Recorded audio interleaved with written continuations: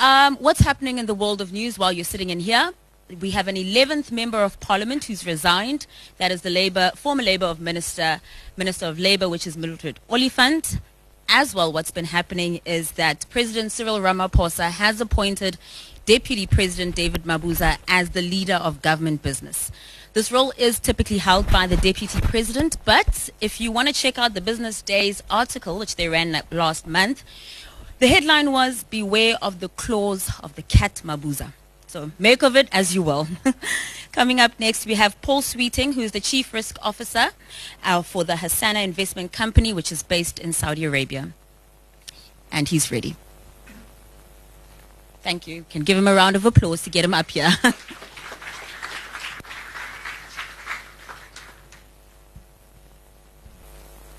Work which first got me really involved working in the Middle East, which was looking at particular levels of factor risk and how they affected certain investors.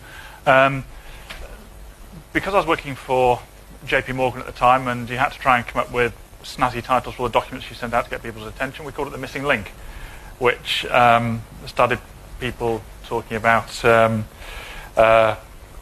the evolutionary aspect of it, and perhaps suggesting that we weren't quite as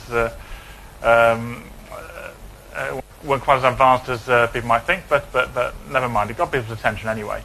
So an overview of what I'm going to talk about. Now, this is in the context of defined benefit pension schemes. The research is anyway, but the context should be seen as broader than that. It is essentially saying if you've got some assets and they're trying to back some liabilities, you might have some other economic risk which affects your chance of actually making these cash flows, and you should try and take that into account. Because the research was done in the context of defined benefit pension schemes, it's probably an easy set of examples to hang it on, so I'm going to stick with that. If you look at defined benefit pension schemes, they don't exist in isolation. So, defined benefit pension scheme, you've got a whole load of liabilities payable to pension scheme members, and you've got some assets which are backing those liabilities. But somebody's got to actually come up with those contributions. Someone's got to actually fund those assets. Now, many or most defined benefit pension schemes are in deficit, which means there aren't enough assets to pay the liabilities. What this means is that the ability of the sponsoring employer, the institution that's actually backing this pension scheme, to make good any deficit is really important. And this is known as the sponsor covenant. The ability of the sponsor to really stand behind, to be creditworthy enough to back this pension scheme. And this does apply to both private sector and state pension schemes. And if you look at many of the pension schemes in the Middle East, a lot of what they are generating their income from is the oil price. If the oil price drops, then that's going to affect their ability to fund their pension schemes, to fund the assets, and it's therefore worth looking at what the relationship is between the oil price and what's going on in the investments. Because these two, if they are connected, what you don't want to happen is for the oil price to drop and also at the same time the deficit in the pension scheme to increase. So the analysis that I did was really driven by this, trying to see how you could measure this relationship and if you could actually do something about it. So when you're looking at sponsor covenant risk, a lot of the analysis that you see on sponsor covenant risk is kind of standalone. It's looking at how likely is the sponsor to go bust, which is kind of interesting. But as I've said, it's not just how likely the sponsor is to go bust, it's what's the state of the pension scheme going to be in those scenarios where when the sponsor does go bust. If you want to do analysis on this, you've got to start looking at the sort of risks that the sponsor is exposed to. Now, some of them are quite general. Some of them are going to be things like just economic growth. Some are going to be just very exposed to a broad range of factors, which is generally going to be if the economy goes up, the company does well. If the economy goes down, the company does badly. But sometimes the risks are going to be much more specific. involving a particular commodity, like oil, for example, the oil price. But maybe not just the oil price. If you're looking at some commodities, commodities producers, mining companies, they're going to be exposed to the price of all of the commodities to which they're exposed. So there could be several distinct factors involved. And even if you're looking at, say, financial institutions, we did some work a while ago on looking at banks. And you can pick out particular distinct factors which are correlated with the earnings of a bank in terms of short-term interest rates, in terms of credit spreads for costs of funding. So you can look at these various factors which affect the creditworthiness of the sponsoring employer. But also you can look at what happens to the investments in a pension scheme or the solvency of a pension scheme when bad things happen to these economic factors. It's also worth considering that these factors are not necessarily unidirectional. If you look at the oil price, if you are, say, BP, a drop in the oil price is bad because it adversely affects your profits. If you look at BA, British Airways, a fall in the oil price is good because it means it's cheaper to fly people around. So the direction of these risk factors isn't necessarily going to be the same, which means that the investment strategies of the pension schemes, the very large pension schemes related to these companies, should be doing potentially quite different things, and they're not really. So there's two broad parts to this analysis, or two broad parts of the work that we did. The first part is trying to find a way of actually measuring the exposure, trying to see how big this risk is. Because if you can't measure how big the risk is, if you can't put a number on it, you can't see whether the things you're doing are improving it or making it worse. So it's all very well to recognise that if you're an oil company, then you should probably be not having an awful lot of exposure to oil stocks in your pension scheme. That's fairly obvious. But for the less direct relationships between the oil price and what's going on in the pension scheme, it's helpful to have a metric so you can measure how much the changes that you're making in the investments are having an impact on this level of risk. So one of the first things we do is try to quantify it, to try to come up with a metric which shows you how big this issue is. But then we go on to look and see how you can actually improve this metric, using approaches which are a little bit more involved than most investors would normally consider. So not just changing the broad asset allocation, but just digging down a little bit and seeing what more fundamental changes you could make to try to improve your risk-return trade-offs, particularly related to the sponsor covenant.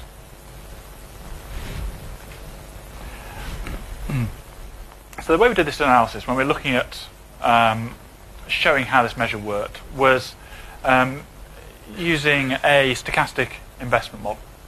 I just want to spend a few minutes talking about this because it's a fairly simple model that we use, but it's got some quite useful characteristics which might be of broader interest when you're looking at stochastic investment modeling, when you're trying to generate investment returns. Your starting point for any of this could just be a multivariate normal distribution. So most people are sort of familiar with modelling investment returns just using a multivariate normal distribution. Basically, you've got a whole load of investments, you know what expected return you're getting off each one, you know what the volatility is by the standard deviation, and you know what the correlations are between them. That's all you need. Project it all forward. It's pretty straightforward. You can do it in Excel. It's not a bad first cut approximation. There are a few issues with this approach, though, if you are trying to get slightly more robust simulations. If you're trying to get a slightly more realistic view of how your investments are performing. Because the way that you'd normally do this is you would look at the correlations between the asset classes based on what the correlations had been previously. That's fine because unless you're going to start digging into some fairly obscure and unreliable derivatives, trying to work out what the market implied correlation between asset classes is, it's a bit flaky.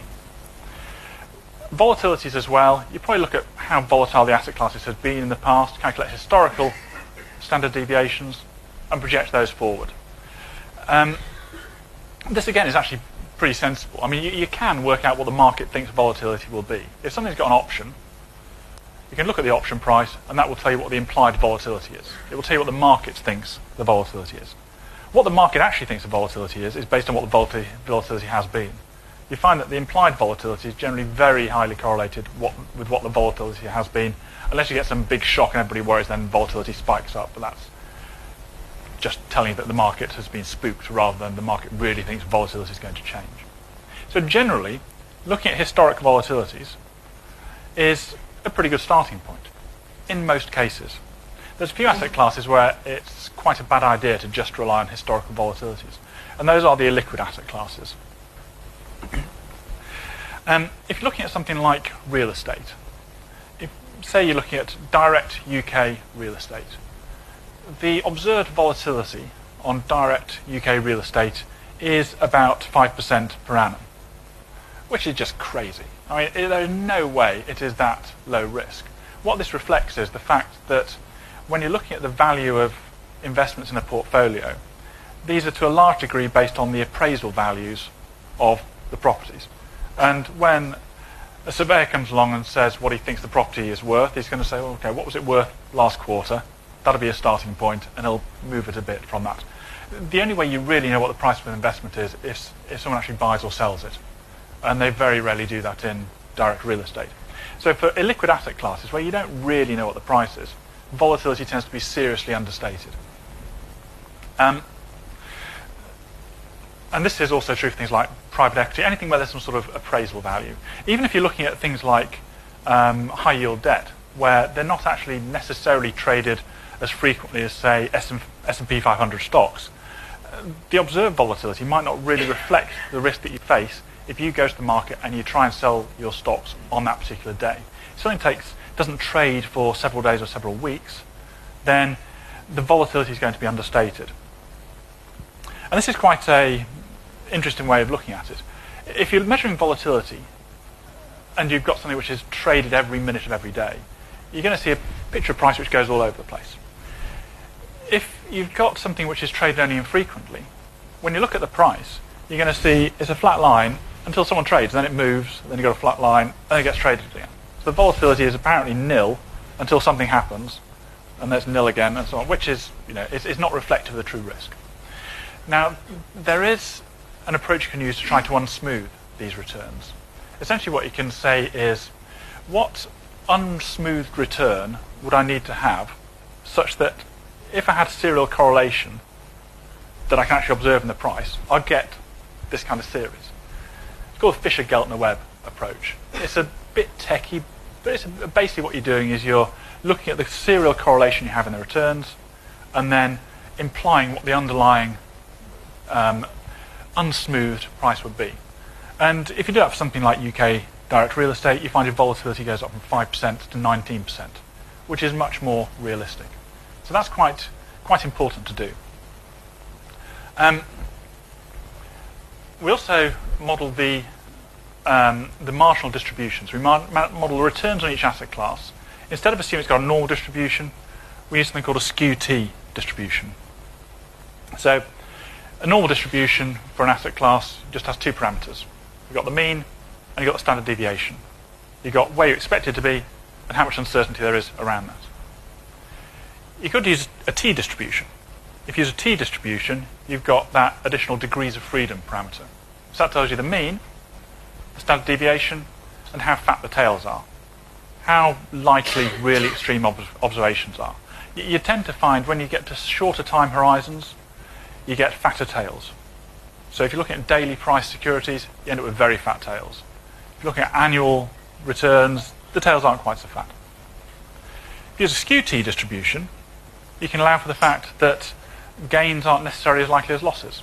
And for things like commodities, this can be quite important. You can tend to find that you get some fairly significant spikes up in commodity prices. For equities, it's the other way around.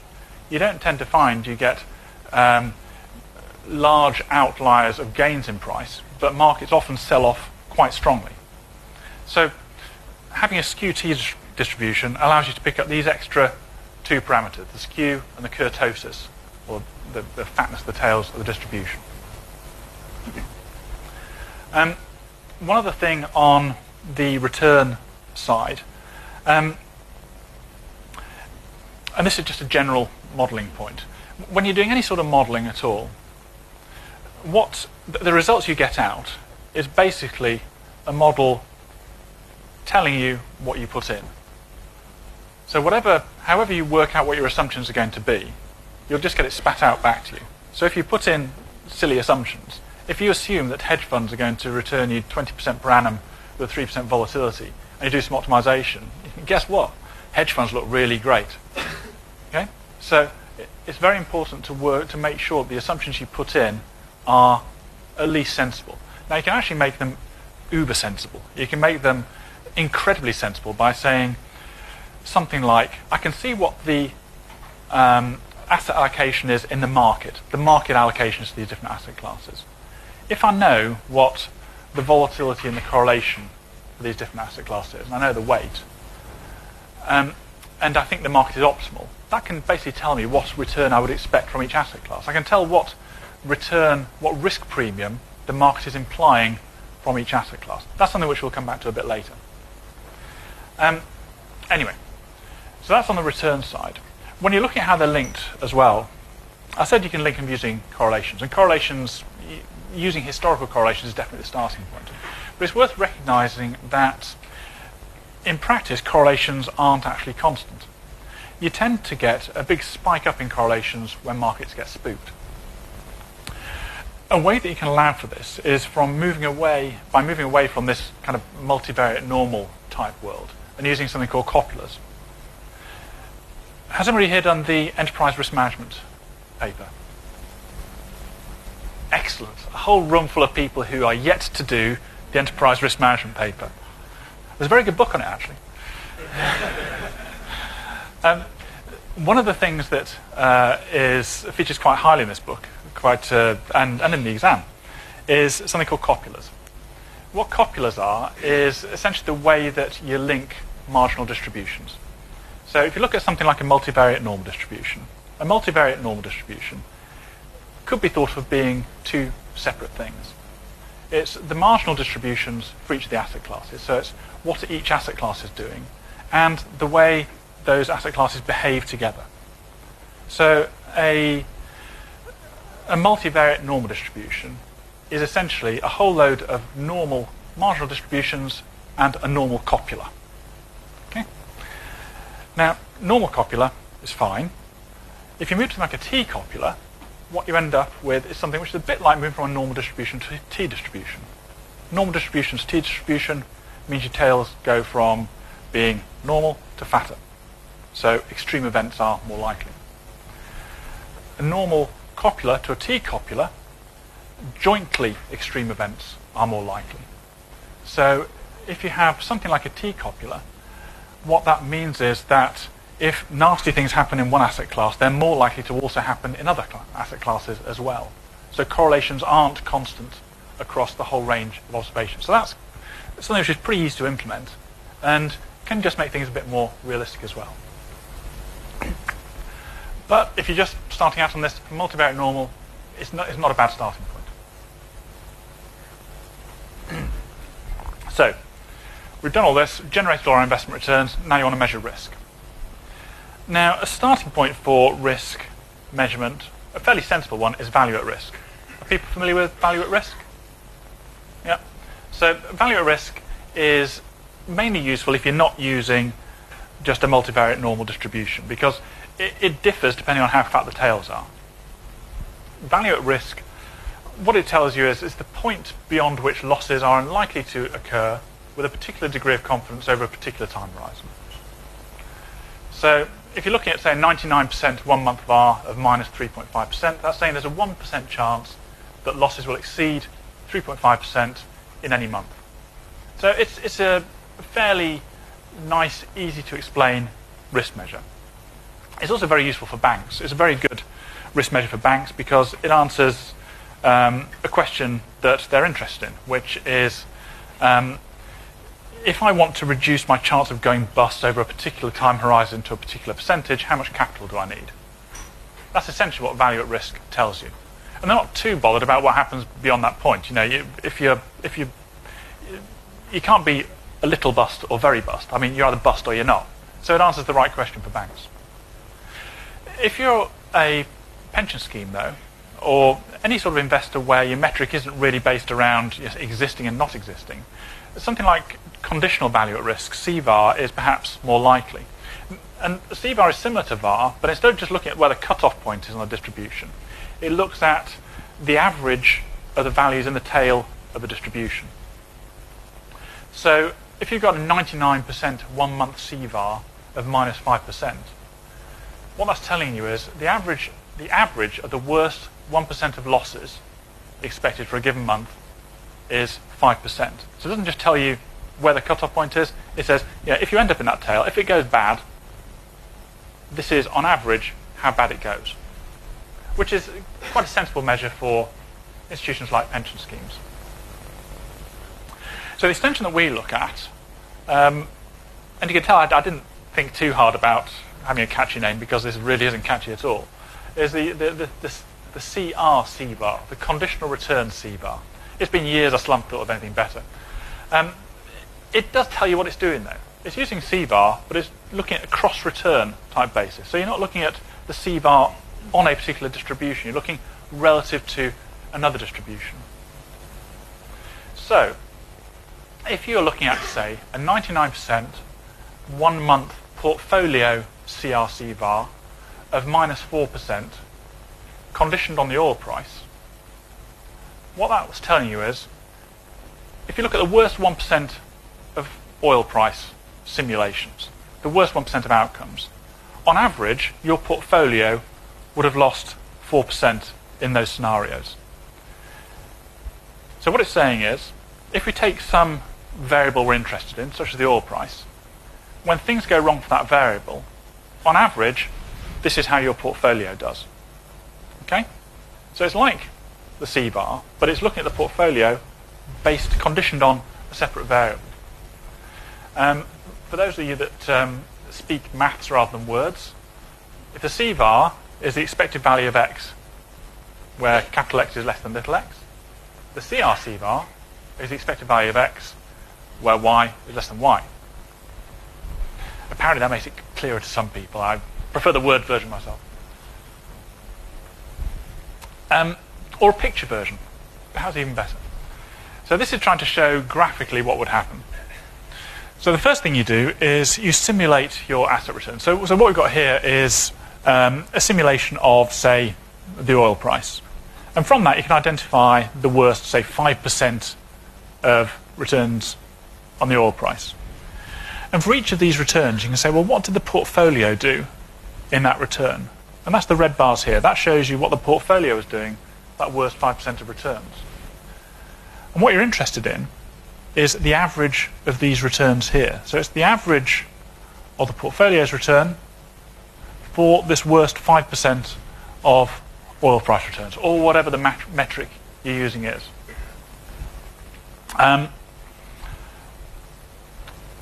When I put this in the paper and submitted it to the reviewers, they thought I needed another diagram to make it even more clear. I'm not sure if this makes it more clear or not, but the reviewers seem to like it. So we'll go with it. So if you're looking at the value at risk, you can look at the value at risk on either portfolio returns, or you can look at the value at risk on the oil price. The value at risk on the portfolio returns, that's the point at which you've got 5% of your observations underneath it. The dotted line, that's the CVAR. So that's the average of those observations which are below the line. You've also got a value at risk here for the oil price. So that's the point at which you've got 5% of your observations below it, and that's the average of those observations. What you've got here is something where you've said, okay, this is the average of the portfolio returns once you get into this tail here.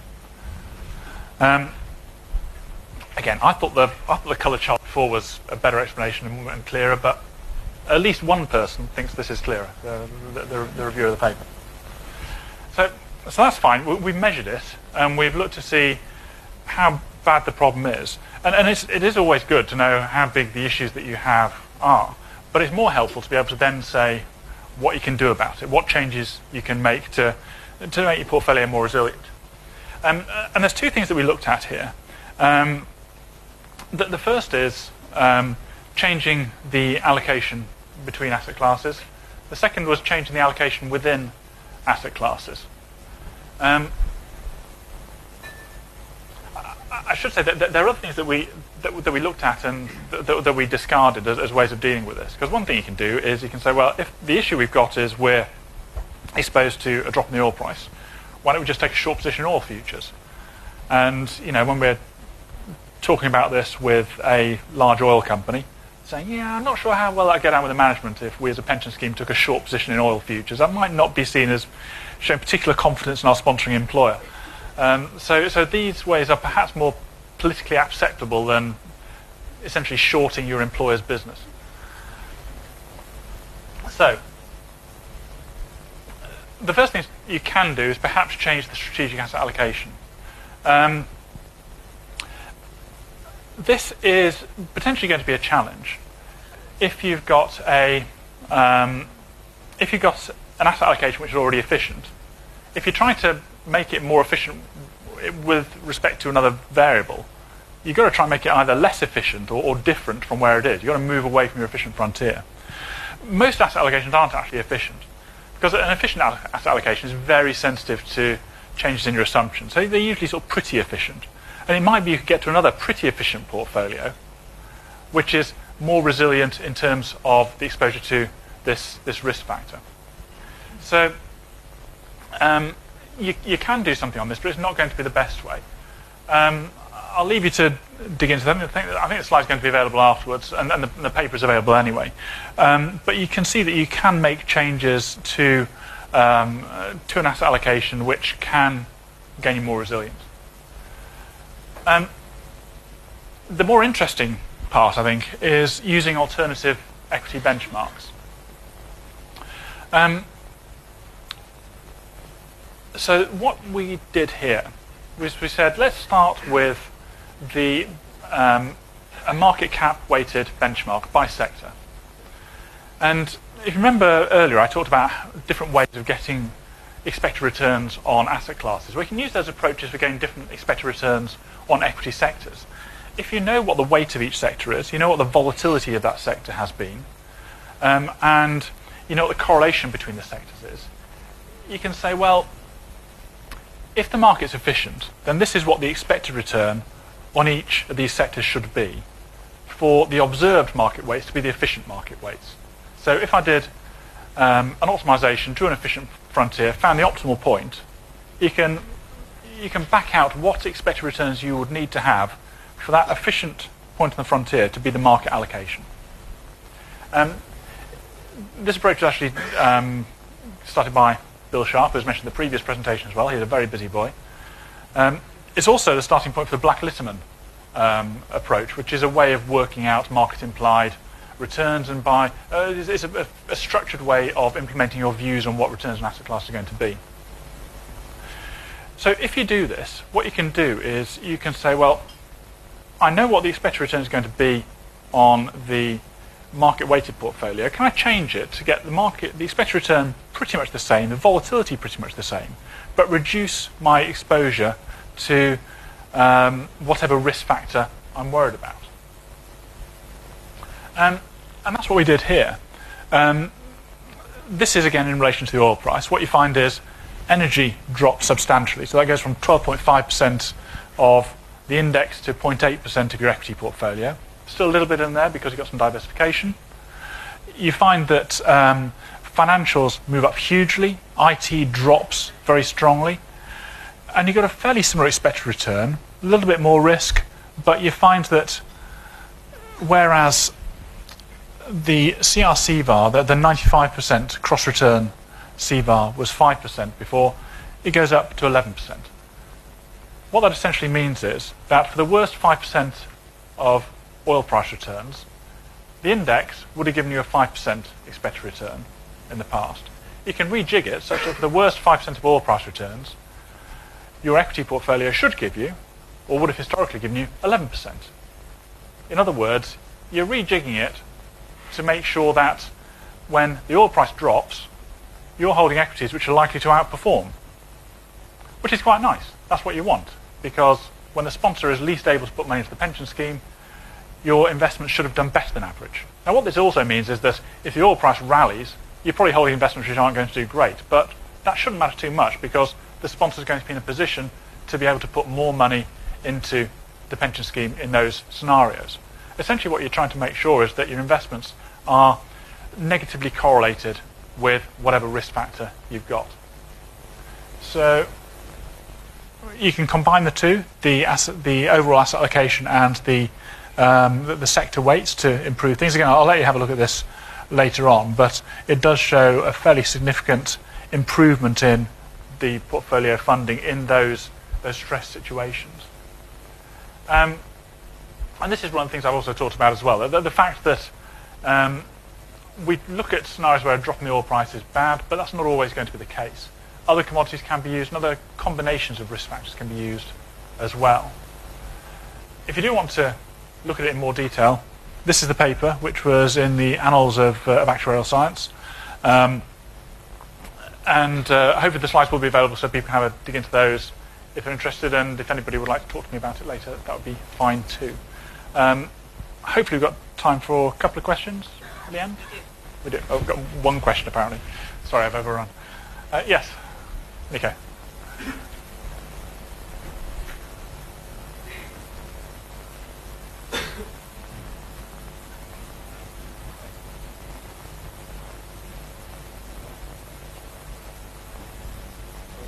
Just shout.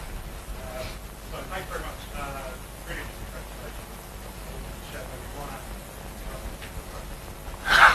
So when I was at Barclays in 2009, I certainly wasn't in the conversation where we said most of the sponsor is creating a credit default on Barclays share funds fine, and I think we shout out the rest of that one. But it was in the pension scheme at the moment.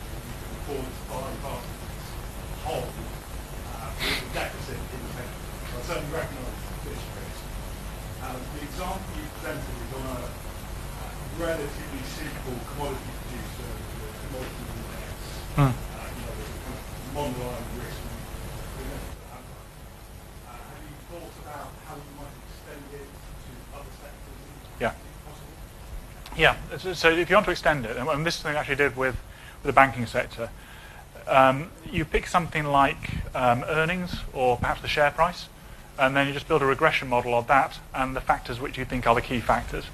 So then you can come up with a weighted average of the main factors, and then you replace the oil price with that kind of what comes out of the regression equation. So a weighted average of the particular factors, which was something like credit spreads, interest rates, I forget what the other factors were, but it was a fairly simple, just linear combination of some factors. Now, you could just say, well, I'll just use the share price, the company's share price as being the dependent variable, and just look at trying to build an investment strategy which is negatively correlated with the share price. The challenge with that is the share price has a lot of noise in as well. You know, if the whole market drops, that doesn't necessarily mean the share price is any worse off. So looking at something like earnings and correlating that on these other factors, and then using these factors, a combination of these factors as the risk factor is the way we looked at it. Any more questions? Okay, a round of applause. Thank you very much.